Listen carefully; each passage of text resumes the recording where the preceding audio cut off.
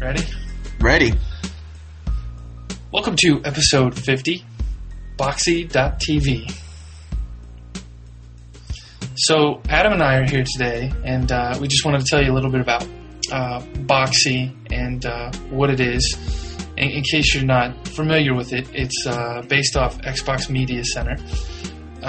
It's created solely to be kind of a front-end UI to a Media Center PC or any other kind of hardware that might be hooked up to a TV. And it integrates a bunch of different websites such as Hulu or CNN or any other kind of video website that posts content online, and you can easily control and watch all that stuff from Boxy. It also supports any other kind of media that you might be interested in, like if you want to play a regular DVD in your Media Center PC, then you can do that as well. It works on Windows, Mac. I'm assuming it works on Linux, since that's initially where Xbox Media Center came I think right now it's only Mac OS X and Linux, not supported by Windows yet. It's still in the works, but it's alpha right now, and they're really pushing hard to make it great. Adam and I were really curious to try it. I've been an avid Media Center person for quite a while, and since Boxy came out, I've noticed like 3 or 4 other people besides Adam that are now using Boxy along with a Mac Mini hooked up to a TV, and everyone seems to be loving it. So, just to confirm, on the Boxy download page, it supports Mac OS X and Ubuntu Linux. So there's downloads for both Tiger and Leopard, and Ubuntu Linux 8.04 and 8.10. Cool. Yeah, so been using Boxy for a little while now. I think if I really had to give a good opinion, I think it's a really strong thing. I think Boxy's awesome, but I'm still not 100% sold on it. I've been having some buggy stuff happen. Like I was watching Netflix, and some Netflix content doesn't come up, but like watching CNN and watching other podcast stuff has been pretty smooth. But maybe it's just a Netflix issue. Yeah, well, it is alpha. That's true. And I expected. I want to see more friends on there. Like, I can't wait till you get your Mac Mini set back up again, because, I'm watching CNN late at night whenever I'm doing like late night work and whatnot. So just catching up on news, and mostly it's like political news, and I'm wanting to like recommend stuff to you or vice versa. Yeah, I tried to fire it up on my machine locally on my laptop, and all the recommends were from Avner, even though I'm friends with you. Really? Yeah, that was kind of weird.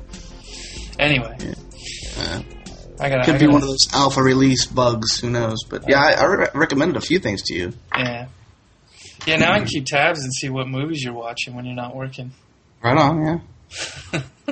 Yeah, absolutely. I do it actually just so you know, when I'm not working. Yeah, that's great. Well, that's actually about 24 hours a day, so it's, Yeah.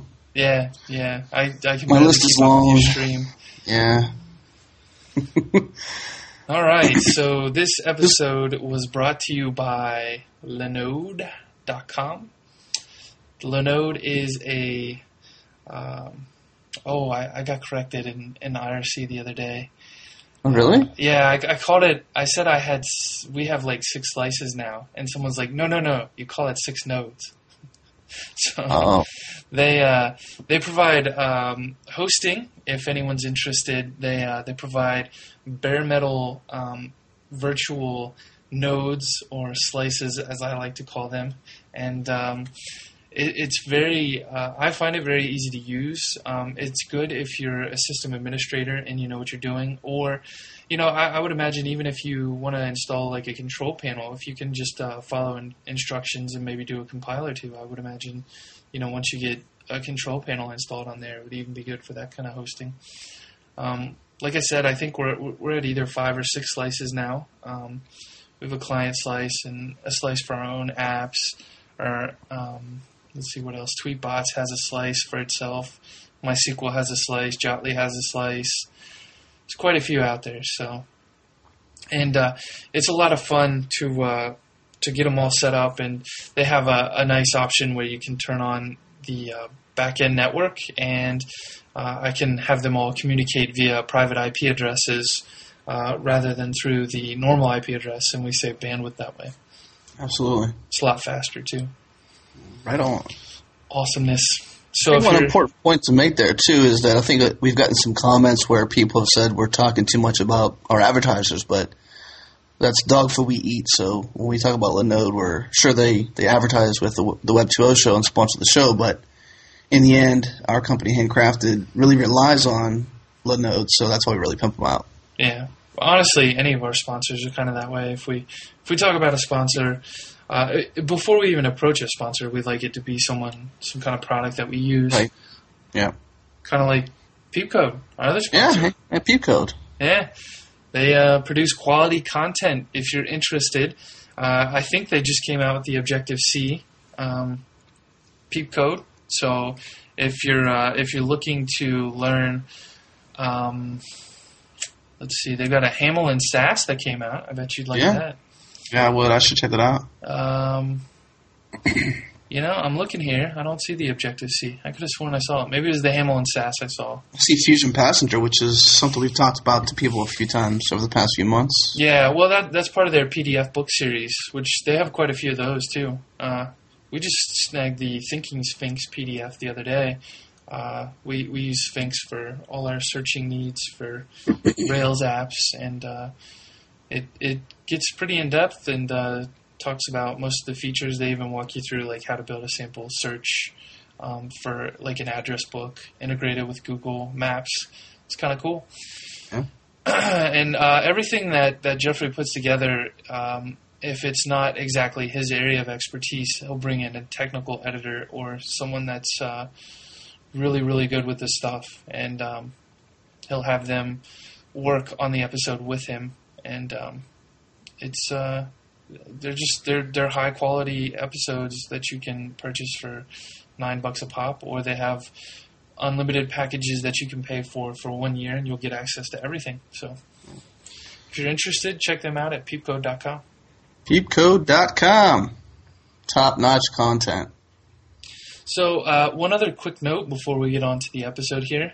Avner was actually in Israel. We had no idea, and it actually turned out to be quite a good episode. I thought we would have more snags with the bandwidth or latency or voice dropouts, but honestly, it wasn't too bad at all. So there was a spot or two, but we were pretty happy with it. So. We talked over each other a couple times, you and I did, and I'm not sure if that's just because we do that or if it was Skype or what, but there's a couple instances there that happened, but for the most part, really good. I was actually really surprised by Skype's quality on that call. Yeah.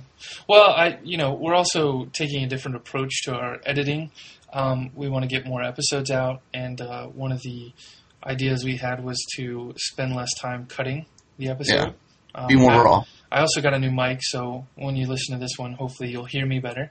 What's that mic called, Josh? What is that mic you're using? Let's go ahead and pimp them out, too. Snowball, man. That's what I'm using as well. Yeah. Blue Snowball. Yep. I pimped them. I listed them as a suggestion on the article I wrote for Think Vitamin. I just never went and bought one myself. Now we have one. Now we have one. So we have two. We also brought an editor on board, someone that handles editing the podcast and writing our show notes for him, Ryan. He's going to be handling that duty from now on. So hopefully we can focus on content and getting more podcasts out the door. Yeah. I'm excited about that. I really am. I think, having additional help with the editing is a big thing. Editing isn't that big of a deal, but the problem I think with you or I doing is that we get too much of a perfectionist attitude towards it, and next thing you know, it's 4 or 5 hours and we're halfway through one podcast, and that's totally not good. Yep. All right. So let's get on to the show before we blabber forever. On to the show. Later. We're talking to Avner Ronen and Andrew Kippen from Boxee. Morning, guys. Morning. Tell us a little bit about what Boxee is for all the people who might not know. Sure. So Boxy is a social media center. It allows you to get all your entertainment in one place. So your movies, TV shows, music, pictures that you have in your home network, as well as get access to your content that is online, whether it's streaming shows from Hulu or movies from Netflix or pictures from Picasa and Flickr or music from Last.fm. And you do it all with your remote control, and you can run it on Windows, Mac, and Linux, connected to your TV screen, and have a very different experience than what you used to from your cable and satellite. Now, Boxy is actually based off of a fork of Xbox Media Center? Right. Yes, we were all users of Xbox Media Center, of XBMC, actually, now it's called. And we've been users of it for a good few years. And back in early 2007, we decided to start working with them on creating a commercialized version of XBMC, and we met with them and we started sharing code with each other. And in June 2008, we launched our first closed alpha of Boxy, which took XBMC and added to it a bunch of new capabilities and also tried to make it appealing to a new type of audience. Yeah, it's definitely interesting because this has kind of been a hobby of mine for many years, hooking a computer up to a TV and trying to get online content onto the TV easily. I remember starting with, I had an actual PC that I built, and it had a special case, and I think I had to hook it up via regular VGA. I had a TV, a big screen TV that had a VGA input.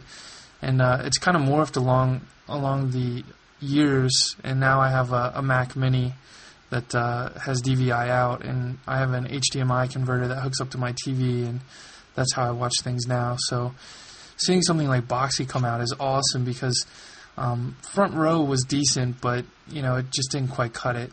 So Boxy's pretty awesome. Thanks. Yeah, we're finding many users that are spending more and more time watching digital media on their big screens rather than the traditional broadcast. And I don't think traditional broadcast is going away anytime soon. It's just that people have those big screens that they invested in and they want to do more on those screens. Well, it comes down to things like Revision 3 and some of these content producers that were on, normal mainstream TV before, such like G4, Tech TV. It's like last night I was actually sitting back in amazement watching Techzilla and was just like, it's really awesome to sit here at my TV at home, on the couch and just watch Revision 3 versus have to go over to the computer and watch it. It's really nice to get, Patrick Norton and all those guys back onto real TV. Right, and they publish the content in great quality, so you can really enjoy it. But also for the things that were broadcasted, with DVR, you can say in advance that you want to record this season of Heroes or 30 Rock, but what if your friend just told you about It's Always Sunny in Philadelphia and you want to check it out? So now you can go into Hulu with your remote control and browse those shows that your friends are telling you about and watch them and see if you like them or not. So it's taking that on-demand experience to the next level because, DVR, you still need to decide in advance that you want to record something. Right. Yeah, I was sitting there last night. Go ahead, Adam. That's okay. I was just going to say, I was sitting there last night. Josh and I run a company called Handcrafted. I think I mentioned that in our sort of intro email to you. Yep. And we have a product called Tweetbots. And I was sitting there working on it last night at like 11:30, just muttering, puttering around and just choosing whatever I wanted to watch on Boxy. It was really nice just to have that DVR type of experience, but sit there and watch whatever I want.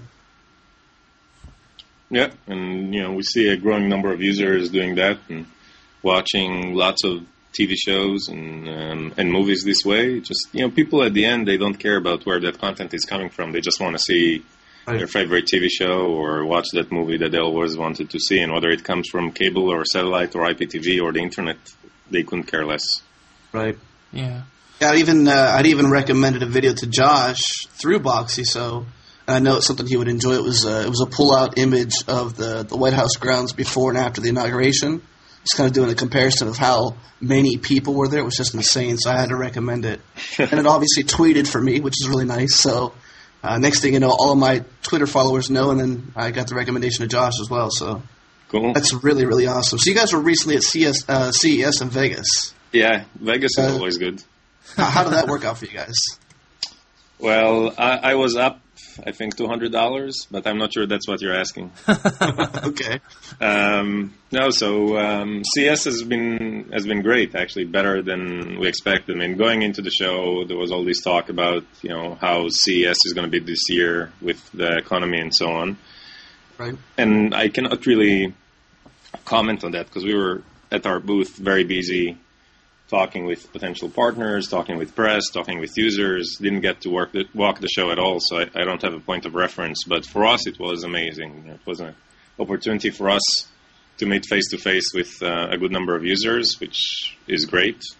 Have real conversations with users and getting their feedback, and talking with some potential partners like device makers that expressed interest in getting Boxee on various devices, and talking with a bunch of press. So it's been a great show. We had great fun. You had a blog post this morning, was that today, I think, about possibilities in the future of your actual own hardware? Not necessarily our own, more, basically after the show and having so much interest from hardware makers of either putting Boxee on an existing device or making a new device that has Boxee on it, we wanted to gauge the interest of our users in such a device, whether they need one, what they want to see on it, how much they're willing to pay for it. So that's the reason we put it together, and we got good response. Yeah, I responded. I put my notes in there. Cool. Yeah. So Adam, what do you want to see in a box? I actually like my my Mac Mini. I spent a lot of time doing some research. I actually went and bought an Apple TV, brought it home, and was disappointed with the 720p content. I just figured if I was going to spend any money at all on a device, I wanted to have full 1080p. I didn't want to limit myself to even 720p. So Josh, he had recommended getting a Mac Mini, so I went that route. Was dying to get my Alpha Boxee. That was before you guys had opened up your Alpha. I was just dying to get in to try it out, so I was really glad I took my Apple TV back, set up my Mac Mini, got it up on my big screen, all that good stuff, and I just sort of like my Mac Mini. Yeah, at least for right now. I could see it wanting to be easier to get Boxee in the hands of other people, so a device from you guys makes sense, but to me it doesn't. Yeah, I run Mac Mini at home as well. I love it. It's a great platform for Boxee. The only issue is that for many consumers, it's just, it's too expensive. Right. Well, I spent a small fortune, I guess. I got a new Mac Mini for $610 on eBay. Got some RAM. I didn't even upgrade it yet, but just the normal stuff, normal hard drive. Yep. I have my Mac Mini at home connected to a Drobo, and that's how I connect it to my home media. Nice. We're jealous. We were actually looking at the Drobos a couple months ago and thinking about picking up a pair of those for each of us. So you like it? I love it. I think I got them a few of those boxes to my friends, so I should get some sort of commission. Yeah. You guys have the ability to install on an Apple TV, but I think currently you have to hack it in order to get it on there. So are you guys working with Apple, trying to get anything in there to officially get it put onto the Apple TV? Not yet. We hope to be working with Apple down the road, but we didn't have any business discussions with them yet. And we hope that we can show them that enough users like it and want to extend their Apple TVs, and that they'll be open to helping us in making Boxee run better on Apple TV and also making it easier to install. Yeah, I find it interesting. I mean, they have the App Store, and they're selling all these applications for their iPhone, and they're making money off that now, and yet they don't offer anything like that for their Apple TV. It's kind of weird. Yeah, I hope they will open it up and allow us as well as others to run on their platform, because the challenge with the living room is that there's not many boxes right now that are open that sit in your living room. And Mac Mini is open, but if you have a game console or you have an Apple TV or you have a set-top box or you have a Blu-ray player, as a developer or as a user, you cannot get access to it easily, which is a shame because I think once that happens, you can see much more innovation coming into the living room. Right. So right now, I listened to one of the a few of the interviews in sort of preparation for this one, and you did a video interview with Boing Boing while you guys were at CES. And Yep. One of the highlights I think I liked best about that was, well, for right now in 2009, we don't have a plan for making money. Can you tell us about your money making strategy with Boxy? Sure. So as you mentioned, in 2009, our focus is not revenues. Our focus is getting the product from alpha and into beta and getting into the hands of additional users. Our stated goal is to get to about 1 million users by the end of the year. And I think once we get to that stage, both in terms of the readiness of the product and the amount of people that are using it, Right. we can start focusing on generating revenues. And we think those revenues can come from a couple of key sources. One is from the fact that there is a significant user base that's using it, and then you can see revenues such as referral fees that we get from content owners, or potential advertising that can come in. And on the other side, if those device makers that we start talking with will get behind the idea of embedding Boxy into devices, there's potential for licensing fees from those device makers. But the idea is to keep it always for the user for free. Yeah, I think that's key for any kind of high adoption rate is making sure that it's free for the users. Right.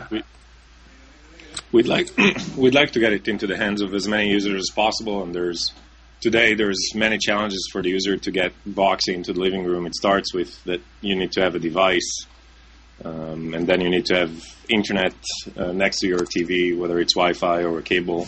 And we just want to take away any other friction. And we think, the best things in life are free. Boxy should be free, and there's enough opportunities for us to monetize it, assuming we can scale the user base to a significant number.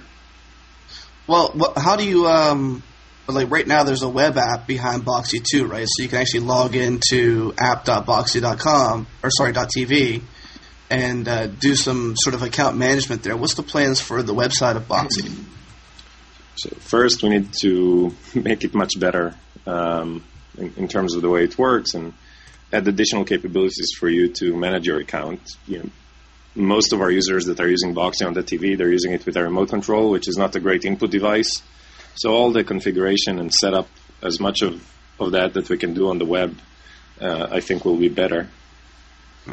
And we also have the ability to log into your Boxy application from a web browser. That's another thing that we'll need to improve upon. But the Boxy.tv, the idea is to make it an interface from which you can manage your account, make changes. Maybe down the road you'll be able to do stuff around your media, but at this stage it's really focused on just making it easier for you to set up Boxy. Gotcha. What's the plan for, say, I don't know, an iPhone app that's a remote control for Boxy? That's actually in the works. It's more than in the works. I think it's probably very close to being launched, and we're now in the process of getting certified by Apple. I hope it's not going to take too long, and then we can get it into the hands of users. That's going to be free as well, obviously.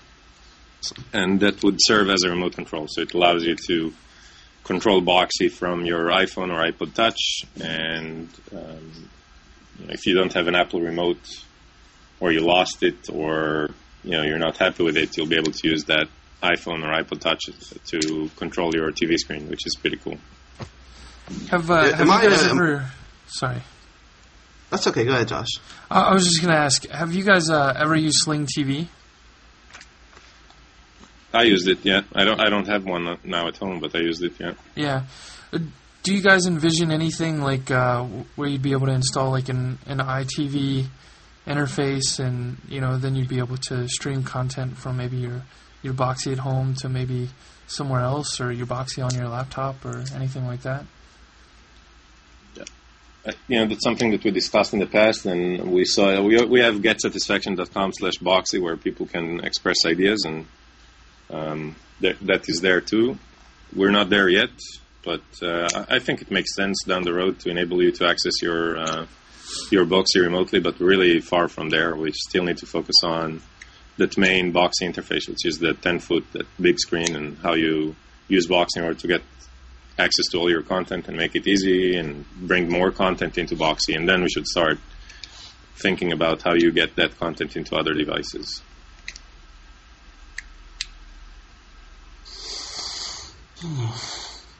One of the things I was going to say is that, because we're launching on software first, and we're doing user surveys, we've got that Get Satisfaction page, we're really able to react to what our users are asking for in a way that's much more rapid than we would be if we were on a set-top box. So, for instance, we did a user survey and found out that Netflix was the number one request, and we built it in 3 weeks.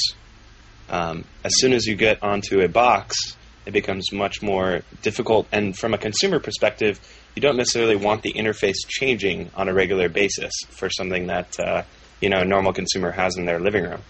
So one of the real advantages of us being on so many different computer platforms to begin with is that we can adapt to what consumers want. And then once we've perfected the platform, which is our goal in 2009, then we can start talking to device manufacturers and hopefully getting into a box. Right. Yeah. That was actually going to be one of my questions. Was how does that work? Do you actually work with like Netflix or Hulu or Comedy Central on designing that interface for them? Excuse me, I didn't hear the question. The interface, like the Netflix interface inside Yes. of Boxy, did you guys design that, or is that something you worked with Netflix on? We designed it on our own, but we had the Netflix feedback on it. They have design guidelines, and we worked with them on that. The iPlayer was designed that they have done for 10-foot. Juiced is something that we've done together with Juiced. We try to work as much as we can with the content owners, so the user experience remains consistent with the brand experience that they're trying to project. Gotcha. So, do you guys have? Is there any kind of like tracking that's built into Boxy? Like, do you guys see like how many people were using Boxy yesterday to do something like watch the inauguration?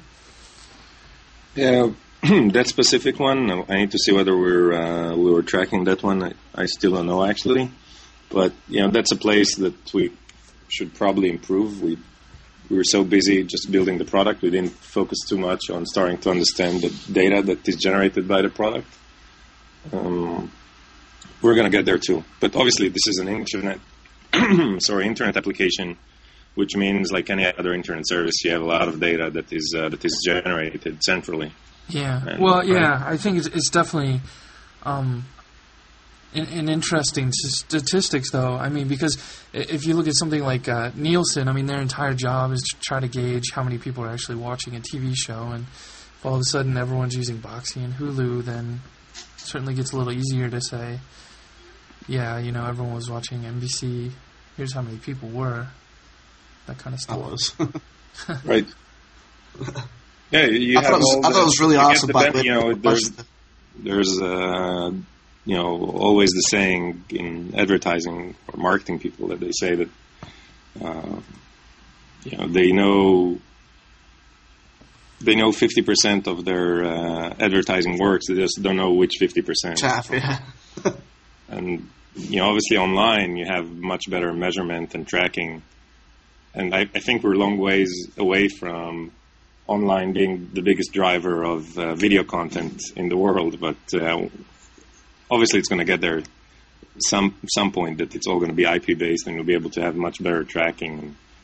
I think that's going to help at the end to TV advertising, because today you go to advertise with Google or Yahoo or Microsoft or anywhere online and you have just much better control over how your campaigns are doing. And I think once it gets into your big screen, that would make it very attractive for advertisers.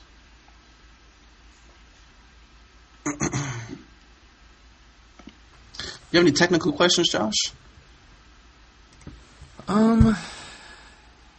Yeah. Like language, platform, stuff like that? Well, I mean, obviously, the Xbox Media Center part is probably built using C or C++, right?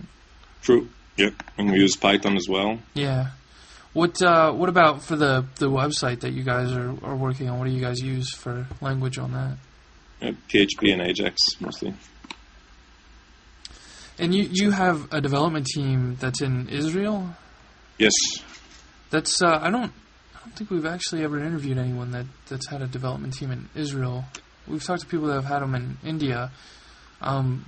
Why Israel? Just out of curiosity. Well, I'm originally from Israel and I live now in New York, but have very good friends still in Israel, and there's great development talent over here and great food, and the weather is nice, and that's why.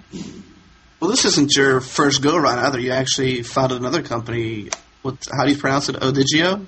Odigo, yeah. Odigo. Okay, so and that was out of Israel as well, right? I started a company in Israel, and then I moved at the end of 1999 to New York and fell in love. But that was an instant messaging company that I started in Israel and moved to the U.S. To raise money and help market the software. And it was a fun experience. I learned a lot. Was much younger, and we ended up selling the company in the middle of 2002.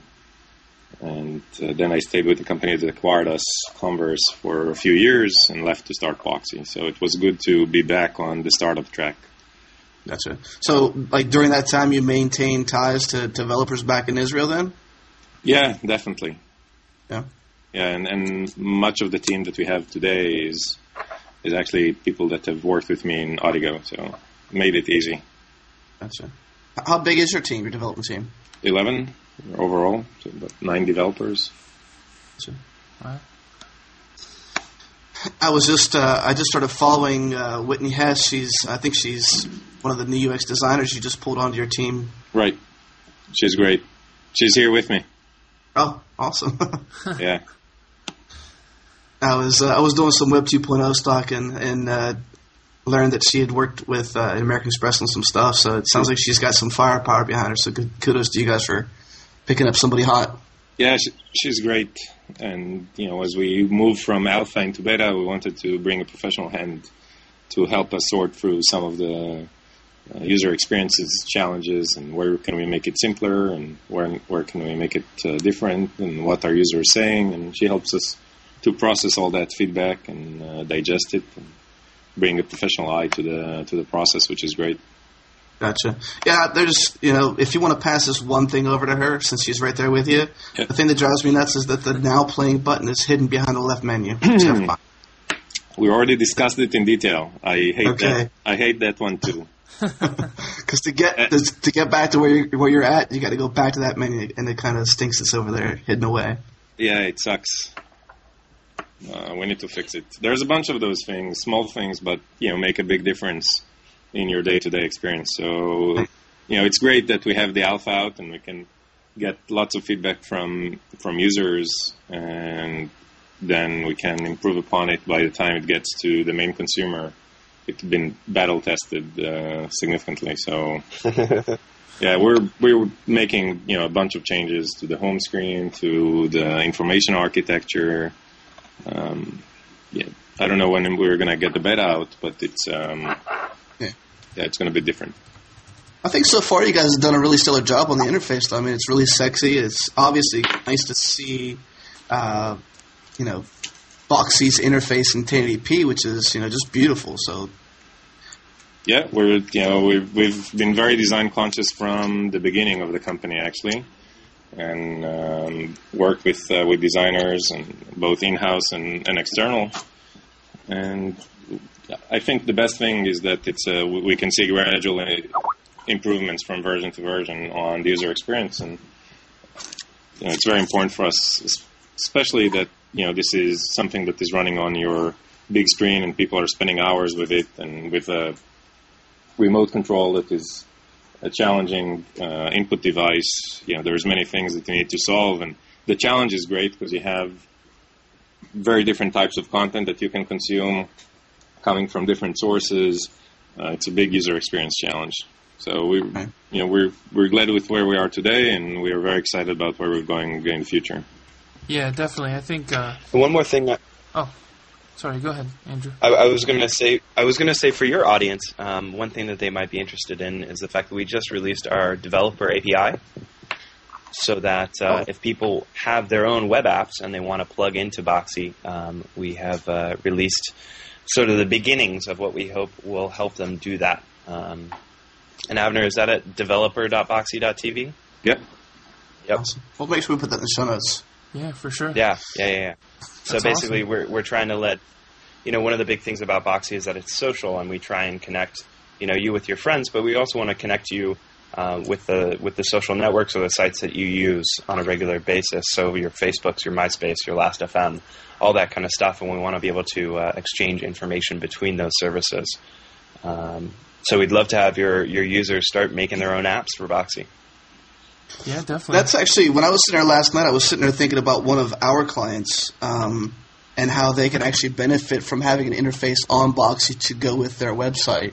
And it's almost like, I've got this great web service, but now I need an iPhone app to go with it to make it really successful. It's kind of one of those things. It's like I can totally see if they had a beautiful interface on Boxy, that if that's possible, then they can certainly drive a lot more traffic to their site and make their service a lot more popular than it is right now. Yeah, completely. And actually, go ahead. I was going to say, I won't name any names right now, but I'm sure Josh knows what I'm talking about. Yeah, no. Why wouldn't you name names? I was going to say. I suppose. All right, CalFeed. How do you spell it? It's CalFeed. CalFeed.com. It's all about promoting your online events. So it's sort of like a dig for online events. So Ustream content, live YouTube content, like an inaugural video, live inaugurations, that kind of stuff. Live online content. Great idea. Cool. It's more like the TV guide for online video and online content that's happening right now. Very cool. Well, I was going to say one of the interesting things that we had at CES was one of the guys from Intelligent Design Magazine stopped by, and he was doing a piece on offices and kind of new technology available or gadgets available for offices. And him and I got to talking and thought, wouldn't it be cool if you were some sort of agency, whether it's consulting or marketing or ad, and you actually use Boxy to present to new clients. So you would integrate music, movies, photos, all of that into a Boxy application that was branded for your agency, and just use Boxy as the platform to navigate all that content for presentations. Yeah. Yeah, that would be guys, sorry, I have to go. I have another call. Okay, we can. We'll finish up with Andrew, but thanks for coming on, Avner. Sure, thank you. Thanks a lot. Thanks. Bye, Abner. Bye. I think he started the conference, though. Uh-oh. It shouldn't matter. It should roll the host over. Okay. Cool. Oh, we might be giving Skype too much credit. No, I think we're good. You guys still there? All right. Excellent. Yeah, okay, cool. Yeah. I think he might have just muted himself because I still see him there. Yeah. Josh, did you have a question for Andrew on like PR and stuff like that? Yeah, no, I was more curious. I don't think we've ever really had anyone on that was featured in the New York Times. So I was curious, like, how do you get featured in the New York Times? Do you hire a PR firm or? Yeah, I have to say that I'm actually external to the company. So I work for a firm called Stage 2 Consulting, and we have really good ties with all the tech bloggers and the press. So I've been working with Brad Stone at New York Times for about the past week and a half or 2 weeks, and this is actually something that we set up before CES for him to come by the booth, get a demo, and we gave him a couple story ideas and made sure that he could speak to some of our users and a couple other people for the piece. So this has been probably about 3 or 4 weeks in the making. But we were really excited to see that piece. And, we also made it onto the Today Show. We were on CBS Local News. So Boxy is definitely starting to get some real attention. And I think because of the New York Times piece, I've been approached by tons of event firms and marketing firms asking for sponsorship or people who want to help us market the product. And it's apparently, if you're in the New York Times, that means you've got money to spend, I guess. Right. Yeah, They must not listen to the Boing Boing interview then. Yeah, I don't think so. So, but yeah, CES was great for us and helped kind of catapult us into the limelight for a lot of the bigger tech press. And we're trying to use that and leverage it and make sure that we grow the user base to reach that million man mark, or million woman mark, I should say, million person mark, I guess would be PC for 2009.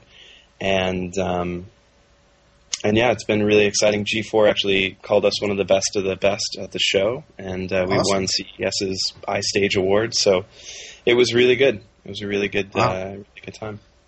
So, awesome. Not to steal Boxy's thunder here or anything, but we've never really done a show on like hiring a PR firm or anything like that. How does that happen? Like with Stage 2, like does someone just contact you, and what does that process look like?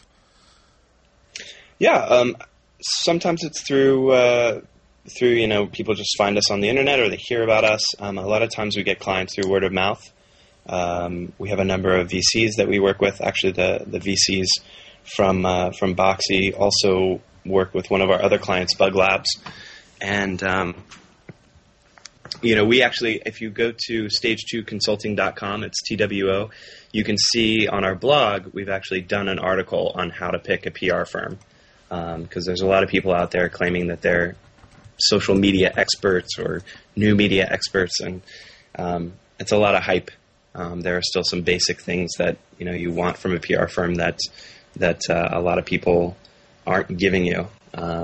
So it's all about finding a good balance and finding somebody that you work well with on a personal level, and somebody who has the right connections and can take advantage of the tools that are available in a way that makes sense. So, we say a lot of people, are you on MySpace? Are you on Twitter? Are you on Facebook? And, for a lot of companies, it doesn't make sense. I think Tide had a great example. Tide, the laundry detergent, had a fan page on Facebook. And how does that build your brand at all? It doesn't really make sense for what they're hoping to do. So, yeah, right. I don't know. I could see them using like Twitter and searching for like dirty clothes or something, and then like talking to people like you should try Tide to get that stain out when they talk about a stain. But yeah, I definitely don't see Facebook working. Yeah, every time I Twitter doing laundry, somebody should follow up with an advertisement about how Tide could help me get those stains out. So how do you guys evaluate clients and decide if you should take them on from a PR firm side?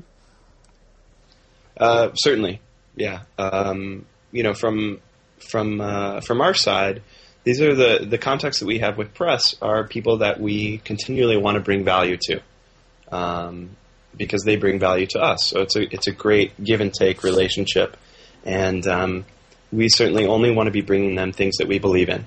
And so as a firm, actually, we're really committed to having a hand in not only the PR side, but marketing strategy, branding, positioning, and also what we call product polish. So making sure that a product is really ready for market and ready for the press, because even if there are, tiny minor flaws that maybe the engineers are okay with working around, the press will not be. And so if we take them a product that's not ready, it not only looks bad for the client, but it also looks bad on us. Yeah, definitely. I think I read an article, I'll have to find it for the show notes, by Matt Mullenweg, where he talked about how developers or engineers can just kind of put up with something and just kind of work around something, and they just ignore it. And his example was actually about his smoke alarm, or his fire alarm in his office. The battery was going dead and it kept beeping, so rather than like go find a battery and fix it, he just went and worked in another room where he couldn't hear it. And that's kind of how developers are sometimes. It's like, oh, I know that's broken, just don't even use it. Let me work Yeah, on someone to the app. Just ignore that for the time being. Yeah, I'm actually a former ASP and PHP programmer, so I know both sides of the coin. Gotcha. Well, I don't know, Andrew. Would you know something like the super secret question, or Josh? Do you have more stuff you want to talk about? Yeah, well, I mean, he's a PR guy, so what do you guys have anything super secret that you just want to announce right here on the Web 2.0 show? Something big. Oh, everyone does it. I mean, Kevin Rose did it. Gary Vaynerchuk. It's true. You can do it too. It's true. Yeah. Yeah. Be cool. Be cool. Be cool. Be cool. I think I will say, if you look at the platform, there's something missing. There's one content provider missing that we're working really hard to get integrated, and hopefully that will happen soon. I can't give you any definite dates, but it's something that we're really excited about. Awesome. Is that vague and specific enough? Yes. It's vague and specific enough, yes. Okay. All right. I would just say, as a wrap up, for anybody who's looking for a solution to play all their digital media, we play any non-DRM format. So Matryoshka, MP4, like all of the stuff that's non-DRM, we can take care of. And then bring in all the great stuff from sites like Hulu and Juiced and CBS.com and WB, and you get on Boxee and you discover content that you totally forgot about but still love. I found Airwolf on Hulu, I believe, and it is awesome. CBS.com has MacGyver, which is great. So that's one of my favorite things is kind of discovering those old shows and falling in love with them all over again. I have to agree. I wanted to go back in time and watch the first episode of Quantum Leap because I was way young when it came out, and I don't think I've ever actually watched the first episode, so it's on my list of things to do, but I'm going to go and watch the first season of Quantum Leap. Nice. For all content, Nice. Do it for Sam. Yeah, for sure. Yeah. For sure. All right, well, thanks for coming on the show, Andrew. Yeah, thanks. And make sure you let Abner know we said thanks as well. I will. Thank you guys very much for having us, and we'll look forward to keeping you updated with all the latest. Awesome. Thanks. All right, take care. Thank you for listening to this edition of the Web 2.0 show with Josh Owens and myself, Adam Stacoviak. Be sure and visit web20show.com for links in the show notes or to leave a comment on the show. Thanks for listening.